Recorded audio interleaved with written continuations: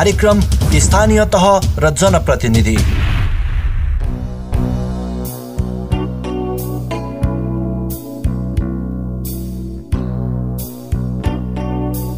नमस्कार, कार्यक्रम स्थानीय तह र जनप्रतिनिधिमा तपाईलाई स्वागत छ। म कार्यक्रम प्रस्तुता नवराज जीएम। श्रोता, तपाईँ यो कार्यक्रम अहिले काठमाडौँको केन्द्रीय स्टुडियो क्यापिटल एफएम 92.4 मेगाहर्ज मार्फत सुन्दै हुनुहुन्छ। त्यसैगरी तपाईँले हामीलाई अहिले प्रदेश नम्बर 1 मा रेडियो सारङ्गी 101.3 मेगाहर्ज मार्फत पनि सुन्दै हुनुहुन्छ भने तपाईँले हामीलाई 93.8 मेगाहर्ज मार्फत गण्डकी प्रदेशबाट सुन्दै हुनुहुन्छ। सँगै तपाईँले हामीलाई cfmoneer.com र radiosaranghi.com मार्फत पनि सुन्न सक्नुहुन्छ। कार्यक्रम स्थानीय तह र जनप्रतिनिधिमा हामीले स्थानीय तहका गतिविधि, काम, कर्तव्य र विकास निर्माणका बारेमा कुराकानी गर्ने गर्दछौँ। आजको कार्यक्रम स्थानीय तह र जनप्रतिनिधिको यो अङ्कमा हामीले शान्तिनगर लुम्बिनी प्रदेश अन्तर्गत पर्ने शान्तिनगर गाउँपालिकाका अध्यक्ष कमान सिंह डाँगीसँग कुराकानी गर्दैछौँ।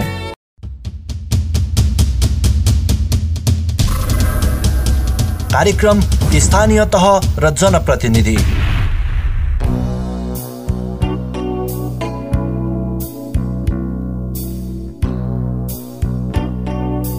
अध्यक्षज्यू, कार्यक्रममा स्वागत छ यहाँलाई। धन्यवाद, नमस्कार। पछिल्लो समयमा शान्तिनगर गाउँपालिकाको गतिविधिको बारेमा संक्षिप्तमा मलाई जानकारी गराइदिनुहोस् न। अहिलेको अवस्थामा अब एक मुलुकै कोभिड-19ले फैलिएको अवस्था हो यो है। अनि र अहिले खास गरेर हामी केही समय यता कोभिड-19 प्रकोप कम भइसकेपछि हामी विकास निर्माणमा एकदमै हामी अगाडि बढिराखेका छौँ। र अहिले हाम्रो यो लगभग 3.5 वर्षको दौरानमा हामीले सबभन्दा पहिले त अब भौतिक पूर्वाधारले नै हामीले जोड दिएका थियौँ र त्यस पछाडि आएर अहिले चाहिँ हामीहरू प्रायः जसो किनभनेपछि जनता शिक्षित स्वस्थ नभइन शिक्षित हुन सक्दैन भन्ने उद्देश्यका साथ हामीले सबभन्दा पहिले अहिले चाहिँ शिक्षालाई जोड दिएका छौँ र स्वास्थ्यमा जोड दिएका छौँ। त्यसपछि हामी कृषिमा जोड दिएका छौँ किनभने हाम्रो उसको चाहिँ गाउँपालिकाको भूगोल हो के अरे उत्तरी महाभारतदेखि र दक्षिण पूर्वसम्म हाम्रो जोडिएको यो चाहिँ भाग छ।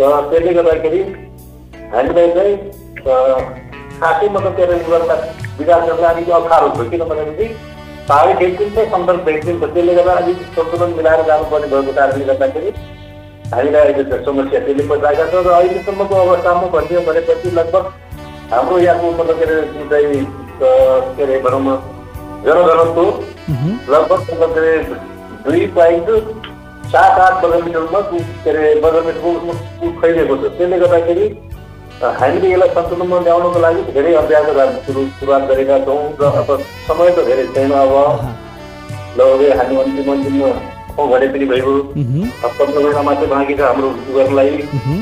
तर पनि हामीलाई यो 15 महिनाभित्रमा के अरे समग्र विकासको लागि हामी चाहिँ एकदम प्रयत्नरत छौँ अहिले। जस्तै अब विश्वव्यापी कोरोनाले एक खालको प्रभाव पारेसँगै यहाँको गाउँपालिकामा पनि पर्यो प्रभाव त होइन? अनि खास हजुर मुलुकभरि नै परिरहेका छ यसको प्रभाव।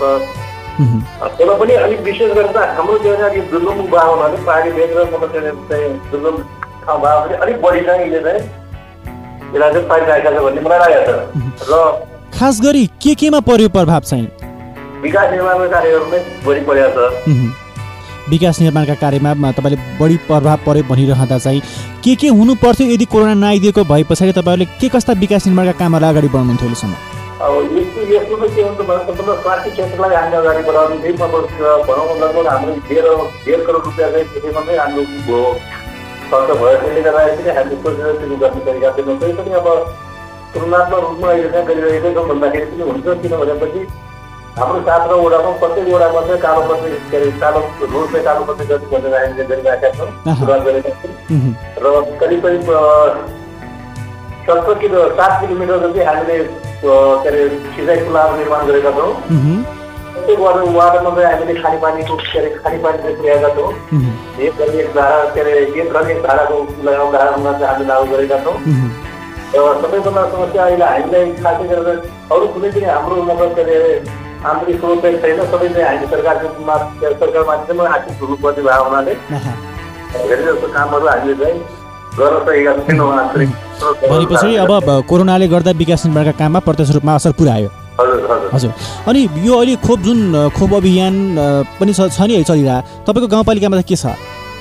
खोपको हामीले धेरै जस्तो जनप्रतिनिधि चाहिँ लगाइसकेका छौँ होइन। हाम्रो स्वास्थ्यप्रति जनप्रतिनिधिहरूले लगाइसकेका छौँ। भोलिदेखि सुरु हुने कार्यक्रममा अब 65 वर्षभन्दा बढीका ज्येष्ठ नागरिकहरूलाई चाहिँ निपुण भइरहेका छ र अब नेपाल सरकारले अब केही नै नीति बनाएको छ। त्यही अनुरूप हामीले चाहिँ सबै ठाउँ प्रचार गरेका छौँ र के अरे खोपले दिने उसमा खाने तयारीमै छौँ। भनेपछि अब भोलिबाट खोप सुरुवात हुँदैछ तपाईँको गाउँपालिकामा? हजुर। जस्तो कि अब तपाईँको यो कोरोनाले विकास निर्माणका काममा असर पार्यो, बाधा पार्यो भनिरहँदा चाहिँ शिक्षामा कतिको असर पार्यो तपाईँको गाउँपालिकाभित्र?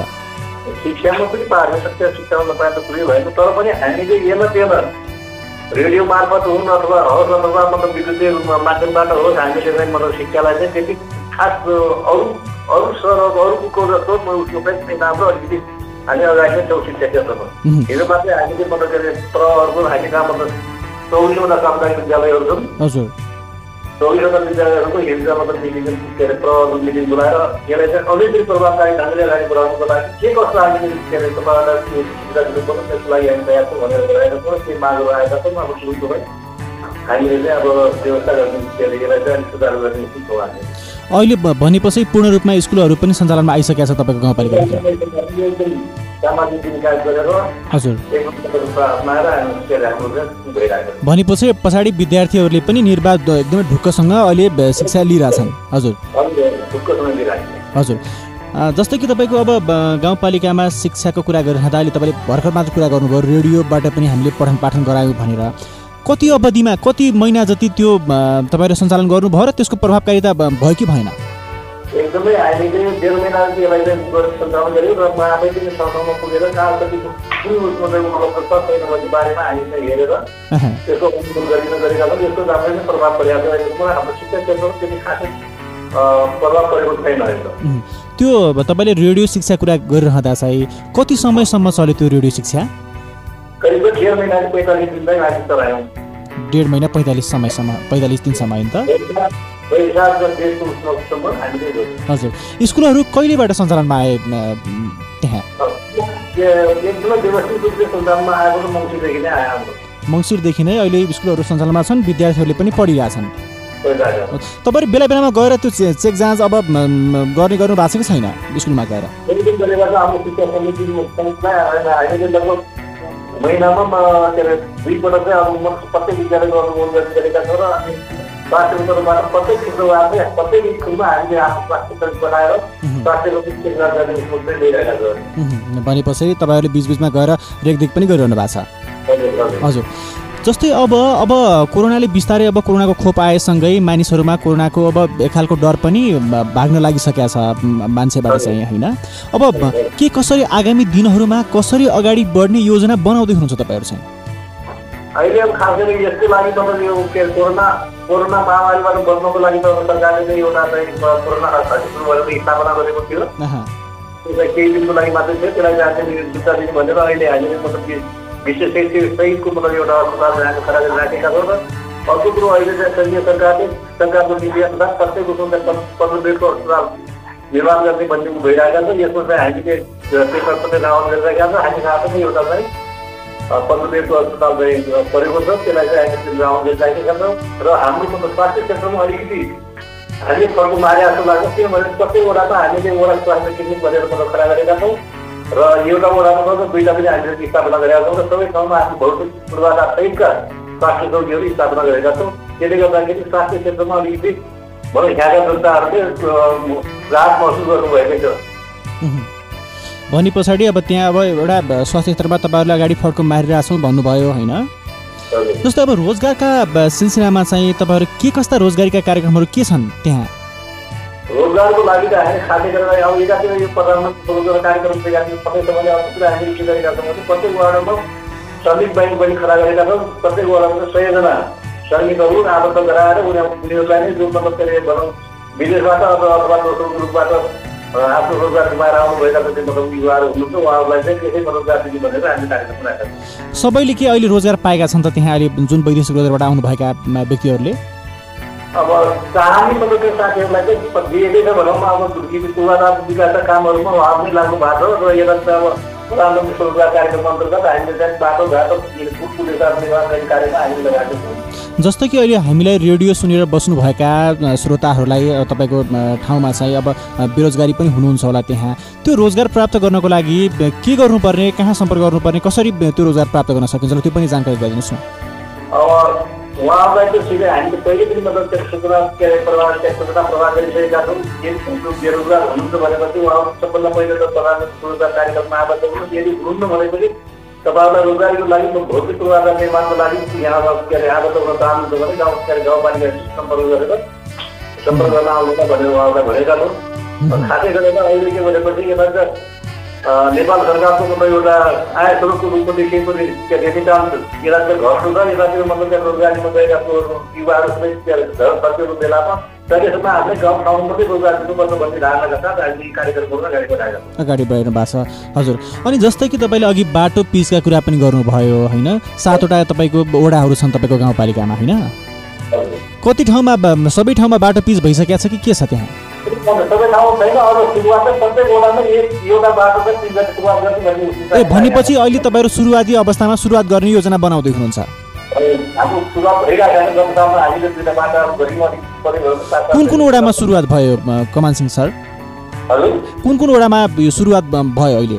5 र 6मा सुरुवात छ। हजुर, जस्तै अब तपाईँले यो सबै वडामा तपाईँहरू बाटो पिच गर्ने अभियानमा तपाईँहरू हुनुहुन्छ होइन, जस्तै त्यहाँ अब खानेपानीको जस्तै कि अब सिँचाइका कुराहरू होलान्, के कस्तो छ त्यहाँको अवस्था? यो कस्तो छ भने मैले अघि नै भने जस्तो भौगोलिक बनाउनु चाहिँ अलिकति विकट खालको छ, त्यसले गर्दाखेरि सबै ठाउँमा पर्याप्त मात्रामा जलस्रोतको कमी छ हामीलाई र जहाँ मतलब के अरे उपलब्धता छ त्यो ठाउँमा चाहिँ हामीले सिँचाइ र मतलब खानेपानीका कामहरू हामीले अगाडि बढाएका छौँ। हजुर, भने पछाडि त्यहाँ अहिले तपाईँले सिँचाइका कुरालाई पनि अगाडि बढाइरहनु भएको छ होइन, उद्योग पर्यटनको क्षेत्र चाहिँ कस्तो छ त्यहाँ त्यो तपाईँको गाउँपालिकामा? पर्यटनको क्षेत्र चाहिँ एकदमै हामीका राम्रो अवस्था छ, तर हुँदाहुँदै पनि के हो भने पर्यटन विकासको लागि अलिकति मतलब बढी रकमको आवश्यकता पर्ने भएको हुनाले हामीले धेरै जस्तो कार्यक्रमहरू केन्द्रबाटै माग गरेका छौँ, तर पनि अहिलेसम्म मतलब केन्द्रले अलिक त्यसरी हेरेको छैन। होइन भने चाहिँ हामी कहाँ पुराना एकदम मतलब के अरे 16औं-17औं शताब्दीमा गएका के अरे पत्ता लागेका धेरै मन्दिरहरू हामी कहाँ छौँ, जस्तो सञ्चारदेवी मन्दिर अनि प्रख्यात मन्दिर हो यो। अब यसको लागि चाहिँ इतिहाससम्म गरेका छौँ र लगानी गर्न सकेका छैनौँ अहिले। हजुर, योसँग चाहिँ खास सम्बन्ध तपाईँले गरिरहनु भएको छ कि छैन सम्बन्धित निकायसँग चाहिँ? अब यो मैले एकदम बाध्यतापूर्वक भन्नुपर्ने भएको छ एउटा कुरो के भनेपछि अब यो हाम्रो गाउँपालिकामा अलिकति मतलब के अरे न सङ्घीय सरकारको न प्रदेश सरकारमा आएको त पाउनु सकेको छ, त्यसले गर्दाखेरि अलिकति हामी विकासको के अरे भनौँ सङ्घीय सरकार र प्रदेश सरकारको के अरे आफूमा आइन परिराखेका छैनौँ, त्यसले गर्दाखेरि पर्यटन विकास चाहिँ त्यति गर्न सकेको। किन यो म तपाईँले कुरा काट्न चाहन्छु यहाँनिर, किन तपाईँहरू उहाँहरूको नजरमा पर्न सक्नु भएको छैन? कारण के होला यो? यसलाई त मैले भन्दै गर्ने हो भनेपछि बाटोमा राजनीतिक पूर्वाग्रहले गर्दाखेरि पनि हो। हजुर, भने पछाडि त्यहाँ अब एउटा राजनीतिक एउटा पूर्वाग्रही अब एउटा राजनीतिक खिचतानी छ तपाईँको ठाउँमा चाहिँ? हजुर, जस्तै अब तपाईँले उद्योग पर्यटनको हामीले कुरा गरिरहँदा चाहिँ पर्यटनका कुराहरू पनि तपाईँले गर्नुभयो, तपाईँले सङ्घीय सरकारबाट साथ पाएको छैन पनि भन्नुभयो होइन, यदि पाएको खण्डमा चाहिँ त्यहाँको पर्यटन क्षेत्र कस्तो बन्ने थियो होला, कस्तो बनाउने योजना तपाईँको थियो? एकदमै पर्यटन विकासको लागि त हाम्रो गाउँपालिकाको एकदमै सम्भावना बढी सम्भावना भएका ठाउँहरू 16औं शताब्दीमा के अरे खड्का राजाले राज्य गरेको ठाउँ पनि छ गाउँपालिकामा। अनि गएर 17औं शताब्दीको पत्ता लागेको मतलब सुन्दरादेवी मन्दिर हामी कहीँ छ, गणेश गुफा हामी कहाँ छ, अनि त्यहाँदेखि गएर बागधारा हामी कहाँ छ। अब यिनी मतलब के अरे पर्यटकीय पूर्वाधार 2009 स्थलहरू प्रशस्त मात्रामा छ, तर पनि ओझेमा गइरहेको छ। किनभनेपछि सानोतिनो के अरे उठेको यो गभर्मेन्ट चाहिँ एउटा कार्यक्रम गर्न सकिने यस्तो विकास गर्न सकिने भावनाले सबैका डिपिआरसम्म हामीले गरेका छ। डिपिआर गरेर त्यो सङ्घीय सरकार र प्रदेश सरकारले पठाएका छन्, तर त्यो अहिलेसम्म नजरमा सकेका छैन। जस्तो कि अब तपाईँले अब यो अर्को कुरा पनि गरौँ के भने पछाडि अब कृषि क्रान्ति चाहिँ कृषिमा कतिको केन्द्रित हुनुहुन्छ तपाईँहरू चाहिँ त्यहाँ? कृषिमा त हाम्रो लगभग 82% जनताहरू मतलब कृषि पेसामै आबद्ध छ। हजुर, अब तपाईँको गाउँपालिकाले ती 85% जुन आबद्ध छन् भन्नुभयो, तिनीहरूको लागि तिनी किसानहरूको लागि चाहिँ के गर्नु भएको छ? हामीले यहाँ के गरिराखेका छौँ भनेपछि सबभन्दा पहिलो त किसानहरूलाई प्रोत्साहन गर्नको लागि हामीले धेरै जस्तो सब्सिडीहरू दिएका छौँ, जस्तो खास मलको बिउमा भयो। अनि यसमा गएर अब के अरे सिँचाइहरूमा उसको चाहिँ हामी धेरै के अरे सब्सिडी दिएका छौँ र सब्सिडी दिँदै पनि हामीले सोचे जतिको विकास गर्न सकेका छैनौँ। तै पनि यसलाई मैले विकास भएकै के अरे मानेको छु। अब अन्तिममा चाहिँ जनप्रतिनिधि हुन कतिको सहज रहेछ त अध्यक्षज्यू? जनप्रतिनिधि हुँदा देखेको म त के भनेपछि म पञ्चायत कालदेखि अहिलेसम्म चाहे बहुदल काल होस् चाहे मतलब यो लोकतान्त्रिक गणतन्त्र भएको बेलामा पनि जनप्रतिनिधि भएरै बसेका मान्छे। म अहिले मेरो उमेर चाहिँ 67 वर्षको, 67 वर्षमा लगभग भन्नुहोस् न 45 वर्ष जति म चाहिँ जनप्रतिनिधि भएँ होला। भनेपछि यहाँको अनुभवले अहिलेसम्म साथ दिइरहेछ होइन त? हुन्छ, यहाँको व्यस्त समयका बावजुद हामीलाई समय दिनुभयो, धन्यवाद यहाँलाई। ल धन्यवाद हजुरहरूलाई पनि मेरो आवाजहरू सबै जनता सामु चाहिँ पुर्याइदिनु एउटा गरिदिनु भयो, यसको लागि म यहाँलाई धेरै धन्यवाद दिन्छु। हवस् त श्रोता, कार्यक्रम स्थानीय तह र जनप्रतिनिधिको आजको समय सकिएको छ। यतिन्जेलसम्म सुनेर साथ दिने तपाईँ सम्पूर्ण श्रोता मित्रहरूलाई धन्यवाद दिन चाहन्छु। त्यसै गरी हाम्रो अतिथिको रूपमा कुराकानी गर्नुहुने शान्तिनगर गाउँपालिकाका अध्यक्ष कमान सिंह डाँगीलाई पनि धन्यवाद दिँदै आजको कार्यक्रमबाट म नवराज जिएम पनि बिदा हुन्छु। नमस्कार।